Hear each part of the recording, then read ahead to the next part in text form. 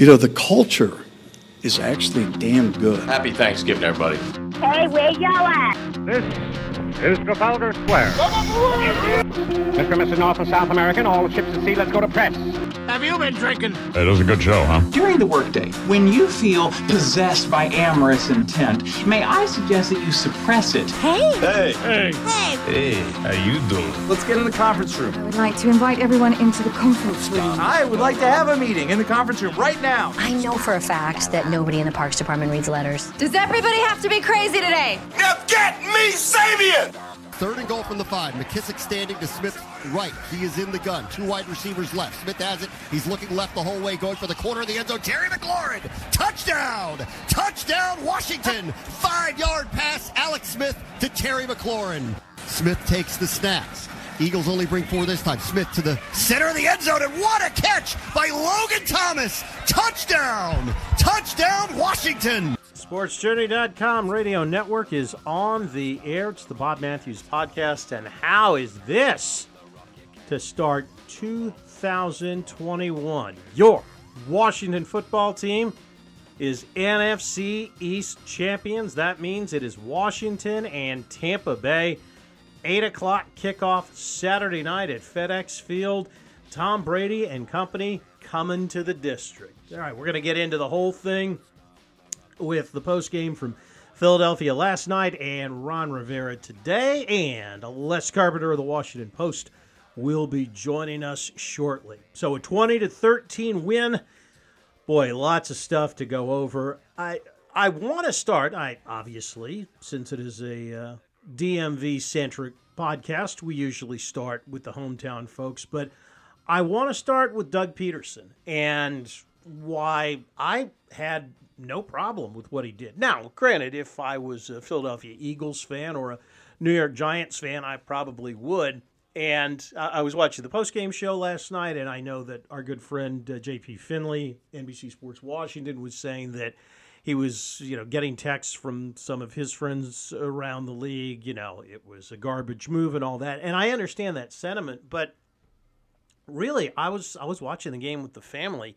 And when Peterson went for it on 4th down with Jalen Hurts in the ballgame, there on the goal line, I was fine with it. I said, yeah, why not go for it? Why kick the field goal and tie it at 17? You're not playing for anything. This game means nothing to you. Go ahead, kick it, or go ahead and go for it. Try to score the touchdown and put some pressure on him. As far as bringing in Nate Sudfeld, yeah, that was a little sketch. I mean, again, you look at it, and while Jalen Hurts was not lighting it up statistically, he was extraordinarily effective when he was in the ballgame. And, yeah, the Eagles had a chance to win it. You bring in a third-string quarterback, that's not going to happen. I'm sorry. And, again, at that point, I said to myself, the Eagles are doing everything they can to hand this game to Washington. So I hope for the sake of that locker room in Philly that Doug Peterson made it absolutely clear to the locker room that Nate Sudfeld was coming in the game at some point in time to get some significant reps. Now, I really don't understand why you want to get Nate Sudfeld a bunch of significant reps in a game. I mean, it makes no sense. He's a third-string quarterback, and he has been in the league now for how long? 5, 6 years? You know who Nate Sudfeld is. So if you're trying to game out something that's going to happen in the offseason, like letting Carson Wentz go, and you want to know that you've got somebody that can be somewhat competent as a backup, I think you pretty much know whether Nate Sudfeld is that guy or not by now. So, yeah, that part of it was a little bit sketch. But, and believe me, Peterson faced a you-know-what storm in his post-game press conference. He said, however, stuck to his guns, said he was not tanking. He was trying to win the game. Yes, I was coaching to win. Yes, that was my decision solely. Nate has obviously been here for 4 years. And I felt that he deserved an opportunity to get some snaps, and listen, if there's anything out there that thinks that I was not trying to win the game, I mean, Ertz is out there, Brandon Graham's out there, Darius Slay's out there. All our top guys are still on the field at the end. So we were going to win the game. Yeah, I'm sorry. I'm not buying that one. Again, I'll give him the benefit of the doubt on the 4th and goal play. That makes sense. And the other 4th downs that he went for. I get that. That makes perfect sense. But putting Nate Sudfeld in when you're down, less than a touchdown in the 4th quarter, I'm not buying it. That being said, not apologizing for it at all. And neither should any of the fandom, neither should the players, the coaches, or anybody else here in Washington, because this one has been a long time coming, and you just don't know when opportunities like this come around again. Hopefully it becomes a consistent thing. And I think, you look back on it now, and the fact that they were able to pull this off means that Ron Rivera made the right choice way back when he benched Dwayne Haskins after week 4. We're going to get into that mindset in a little while. But you know what?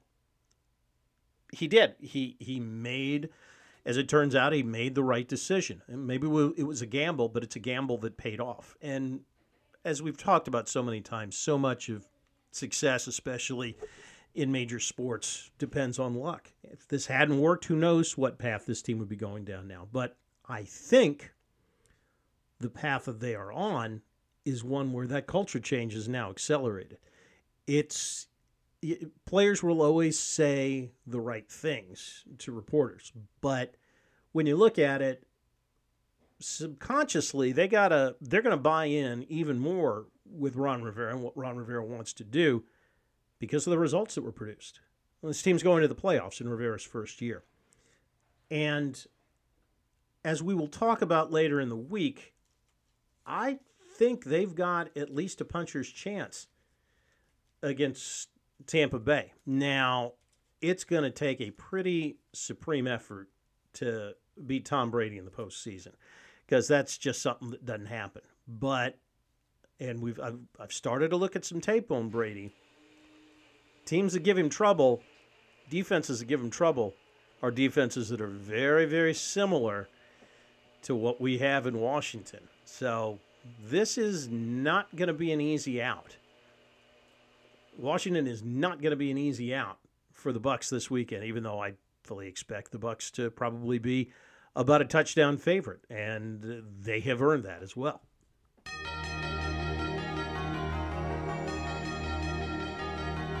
Ron Rivera and his usual Monday meeting with all of us on the beat. And one of the first questions we asked Rivera was about whether he thought the Eagles were actively trying to win this game. And Ron says, hey, looked like they were going 100% to him, and whether they were or not, bottom line for him is sorry, not sorry. Well, I mean, honestly, truthfully, it honestly doesn't matter. You play who's out there. I'm not going to apologize for winning. And apparently that's what everybody wants me to do is apologize for winning. I'm not going to, because you play the game as it's set up, okay? Nobody complained when Pittsburgh did what they did last night against Cleveland. I mean, come on, this is just the way it is, okay? We got in the playoffs. We're 7-9, okay? I've been 7-8-1 in the playoffs. I was on an 8-8 team that was in the playoffs. And you don't apologize for getting into the playoffs, okay? You apologize for losing in the playoffs, at least I believe you do, but you don't apologize for getting in because it's been a hard roll for us, and nobody seems to care about that. Nobody cared 2 weeks ago when we didn't have some of our best players. Nobody cared last week when we didn't have them.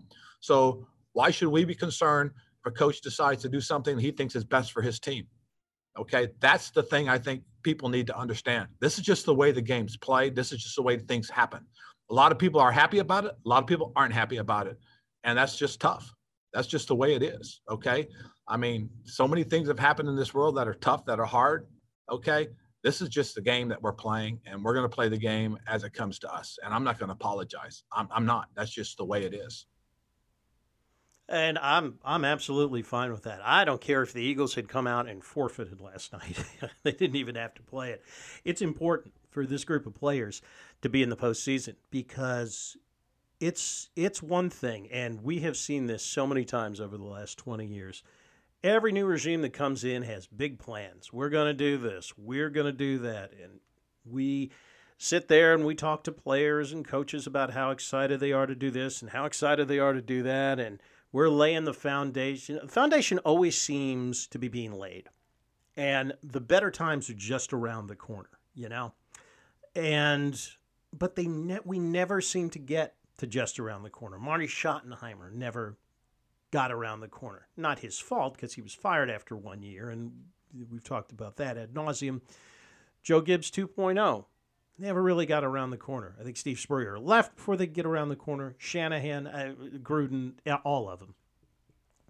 And it's important for this group of players, especially the core, guys like Jonathan Allen, Daron Payne, who are going to have decisions to make in a couple of years, whether they want to invest the prime of their career in this organization.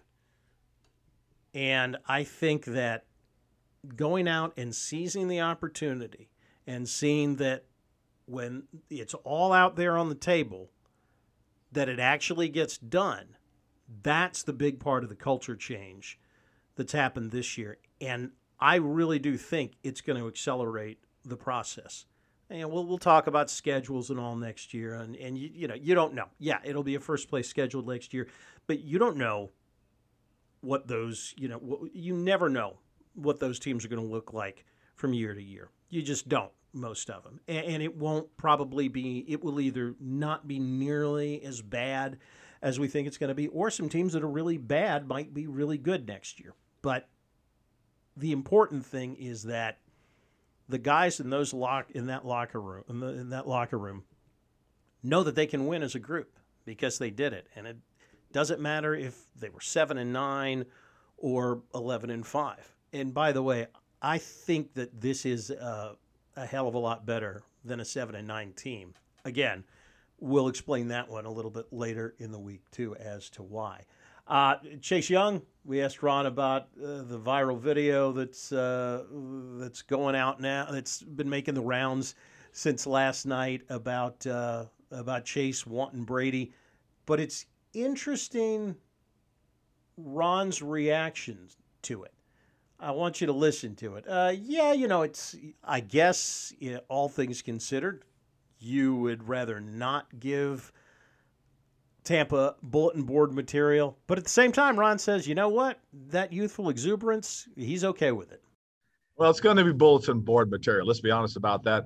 I know they'll have fun with it. And you've got to chalk it up to youthful exuberance. But that's who Chase is. And I do cringe, but at the same time, I smile at it because he loves playing the game. And I think that's what it's all about. As I talked about earlier about Alex. Alex loves playing the game. I want guys that love playing professional football on this team, not guys that love being professional football players. You know the difference? I mean, can you feel the difference? It's about wanting to play the game, loving to play the game, not just showing up in a uniform looking good. I mean, that's what I want. And that's who Alex is. That's who Chase is. And that's the kind of guy we want on our football team. Isn't that an interesting answer? And I can't imagine who he might have been, if not consciously referring to, subconsciously referring to there, And he makes a good point in that you watch Chase Young dance off the field like that, and it was, you heard him say that, and yet at the same time, there was something very disarming about it. I mean, it wasn't, you remember the Eagles wide receiver, was it Freddie Mitchell, had, or even guys like Ocho Cinco or T.O., when they would do things like that. That kind of rubbed you the wrong way. For some reason, there's almost an innocence about it, the way Chase Young does it. And maybe that's because he's a rookie, and in a few years, people outside of the district are going to get sick of it. But I think because of his youth and because of, as Rivera said, his genuine love of the game, There's something about it that just, it doesn't come off as being braggadocious. Speaking of Tom Brady, Rivera also had a little bit of fun with that when we asked him, is it, in addition to it being the playoffs, does it mean a little something extra because of the fact that it is Tom Brady and his 6 Super Bowl rings coming in here for a playoff game? I'll say that with a straight face. It's another opponent. No, it's Tom Brady. I mean, let's be realistic about who we're playing. I mean, you know, the dude's having a phenomenal year again. He's been hot. Maybe we'll get lucky and catch him on a down. But right now he's playing really good football, and we'll see. That's I promise you, we'll show up on Sunday though, or Saturday, I should say. We'll show up on Saturday night. Does a game like this, where he's such a famous pocket passer, is this why a team invests so much in their defensive line, including Chase Young and Montez, and even guys before you got here? Is that why you create a unit so you can maybe swing a game like this?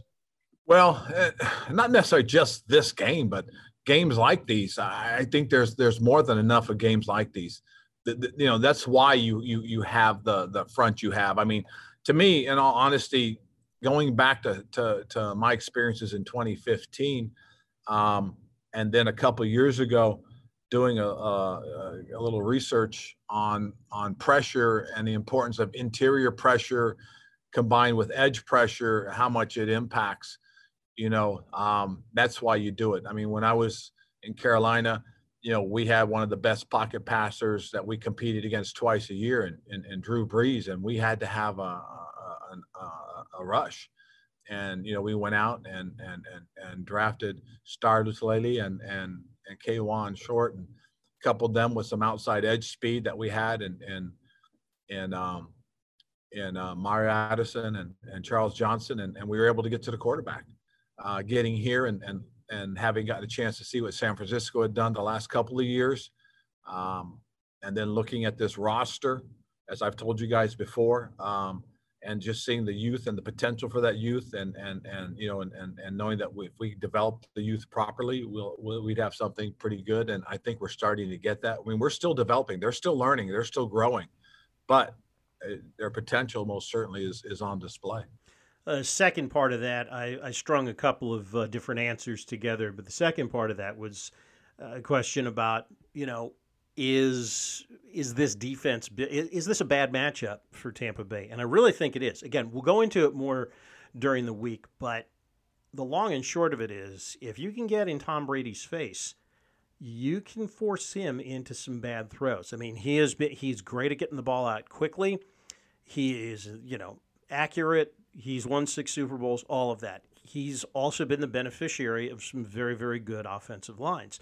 When he has not been successful is when people have been able to get to him. And I think this defensive front has shown it can get to him without having to bring extra guys. As far as the injuries go, Alex Smith, Terry McLaurin, Antonio Gibson came out of the game relatively healthy. I would imagine all 3 are extraordinarily sore and hurting today. And we asked Ron about that.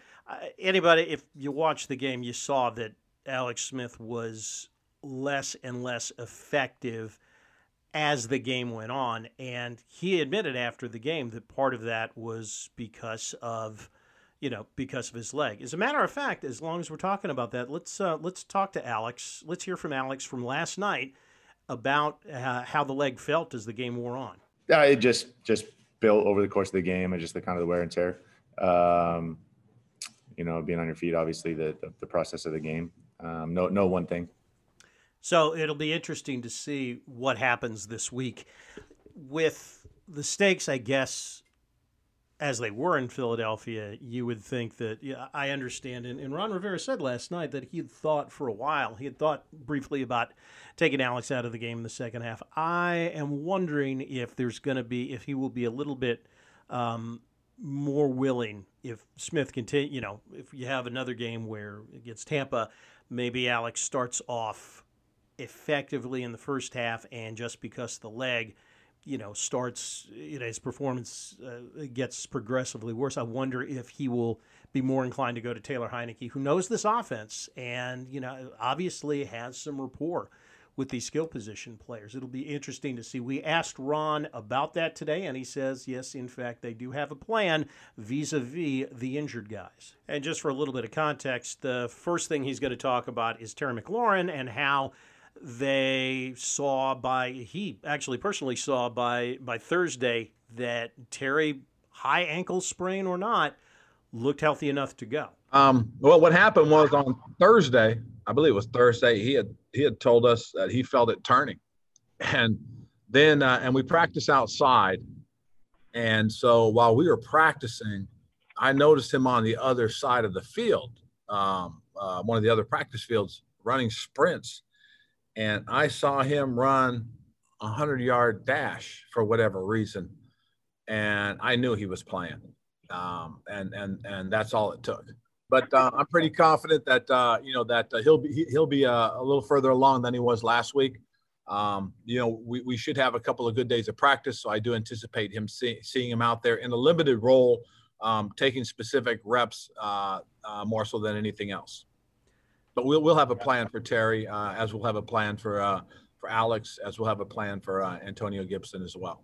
And I got to say, had Washington not won that game, I think one of the reasons we'd be talking about is the fact that those skill position players were just too beaten up. Arguably your three best players on offense were just too beaten up to be able to pull it out. But they won, ergo, we're not going to talk about that. Although it's something that, again, coaching staff has got to think about. It doesn't look like Antonio Gibson looks fine straight ahead, but it didn't look like he could make those cuts. Will another week help? You don't know. Turf toe is the kind of thing that lingers. Again, McLaurin, and that'll be interesting to watch on the tape. Was Terry winning a lot of his battles, or was he just playing through pain? And and how many Novocaine shots did he get? That's another thing we'd love to know. As long as he can't make it any worse, that's absolutely fine. But again, the health of those three players is going to be key this weekend.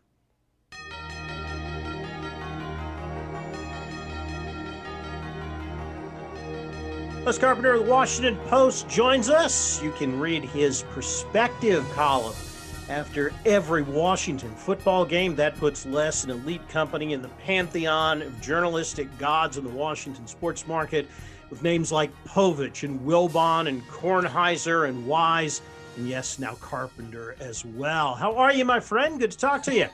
Well, after that introduction, I'm doing great. Thanks. Hey, you know how I feel. You guys are gods up there. Actual gods. And the fact that you talk to us is, well, it's humbling. I have to say, it is genuinely humbling. Oh, well, I've left him speechless, ladies and gentlemen.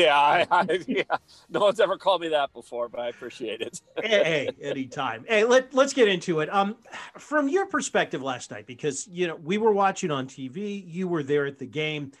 I was saying a few minutes ago that had Washington lost this game, I think one of the storylines that would have come out with it is just that they were just too darn beat up on offense, that Alex was just too banged up, and Antonio Gibson and Terry McLaurin.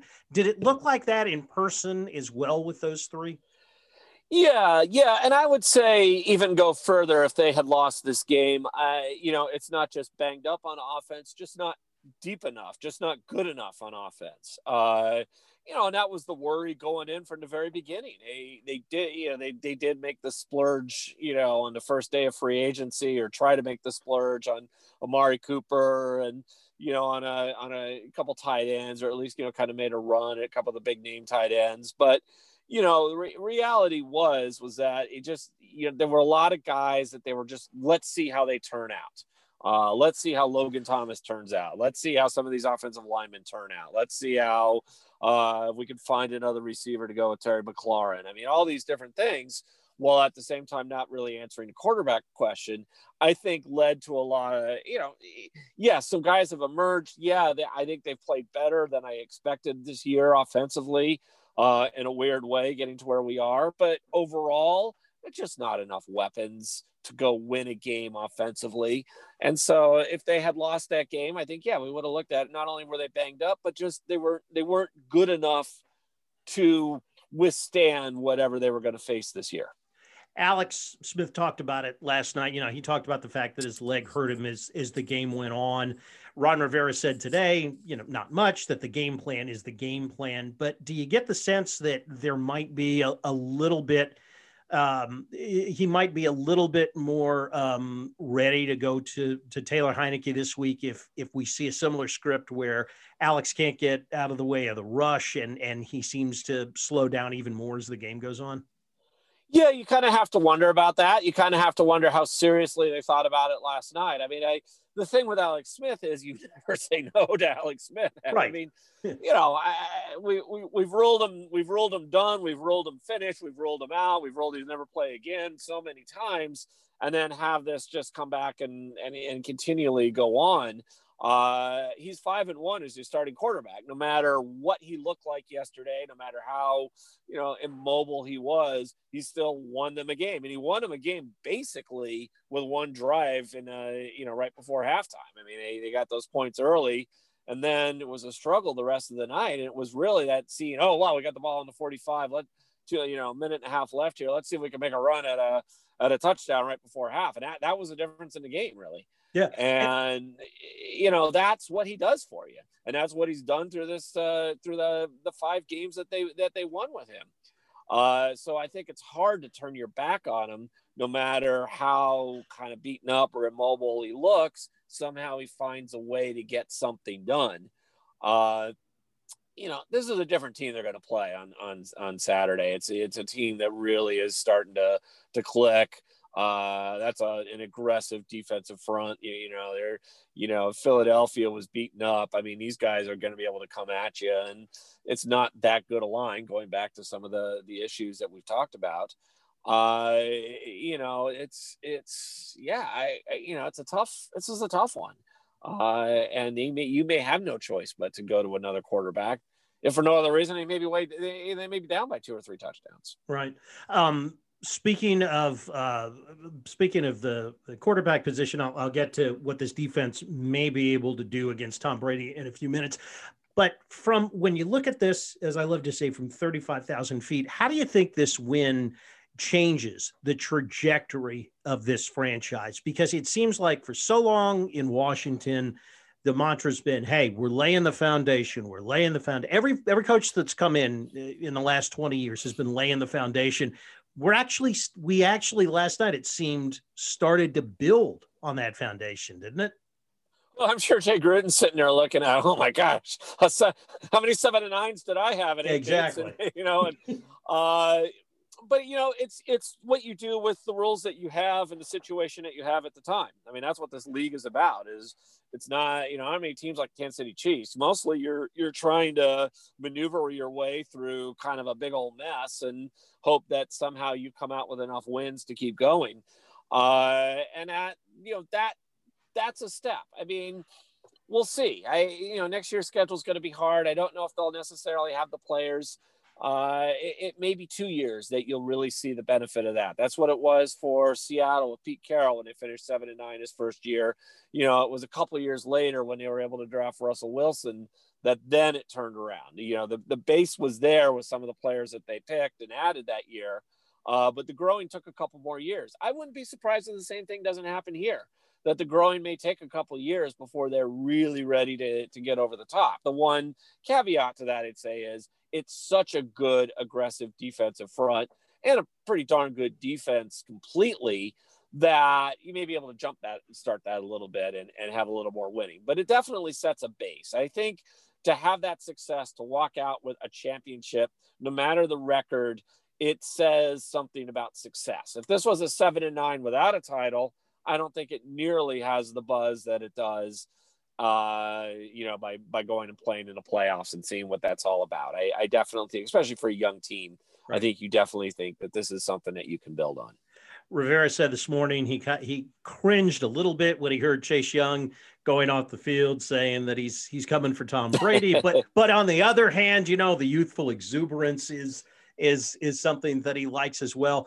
And I found that interesting because, when I saw the video, Chase is almost disarming when he says it, in a sense, in that it's not like, Freddie Mitchell when he was with the Eagles or T.O. or something like that. It seems like it's coming from a place of joy, as opposed to something menacing that obviously it'll get the Buccaneers fired up, but still not the way it would if it was another player, Yeah, I'd say two things to that. One, yeah, it's playful.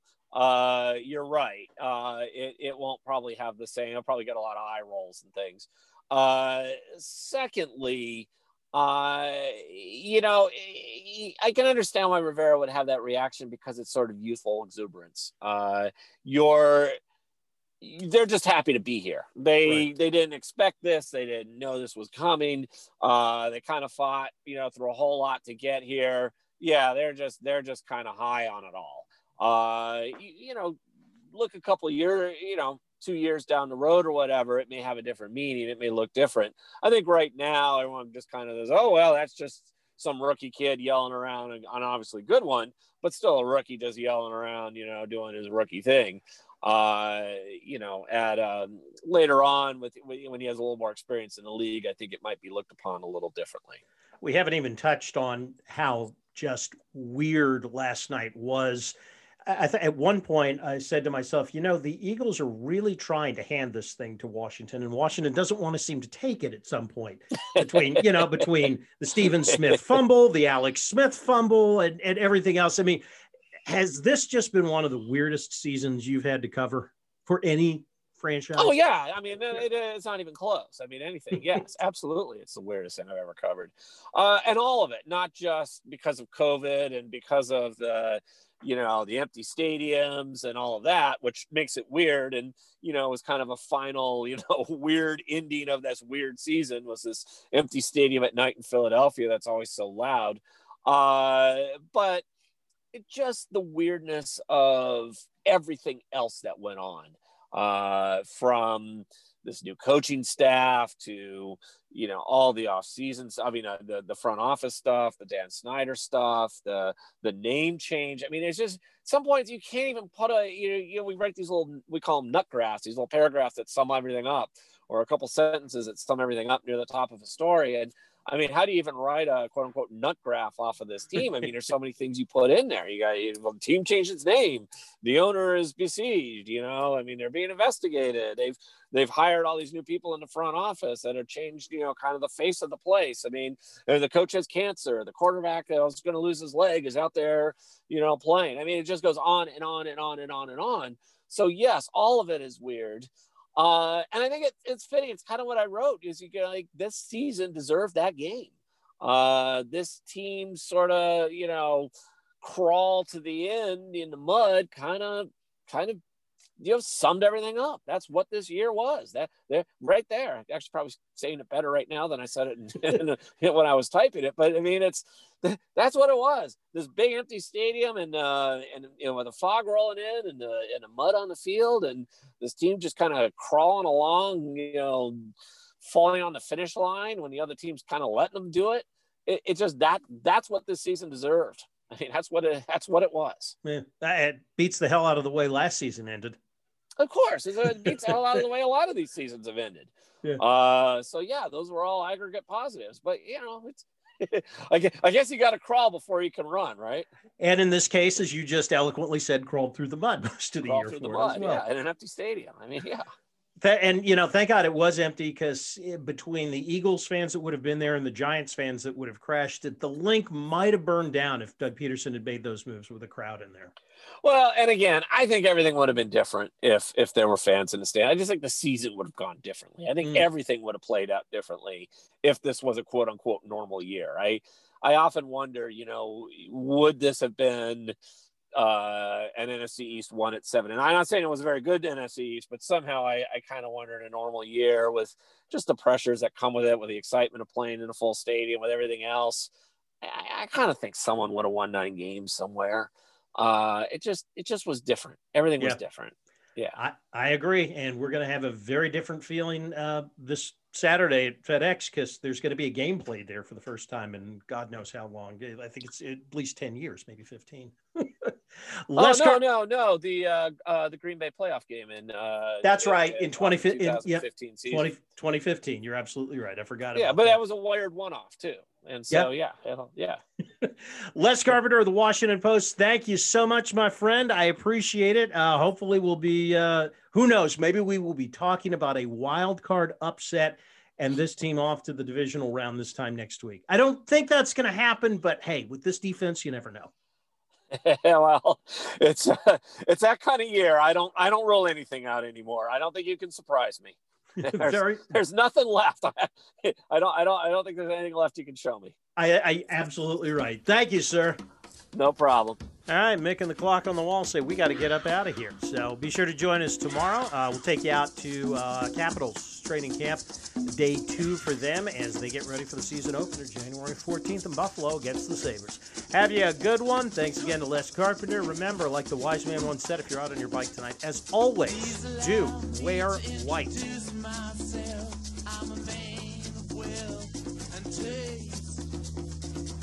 I've been around for a long, long year.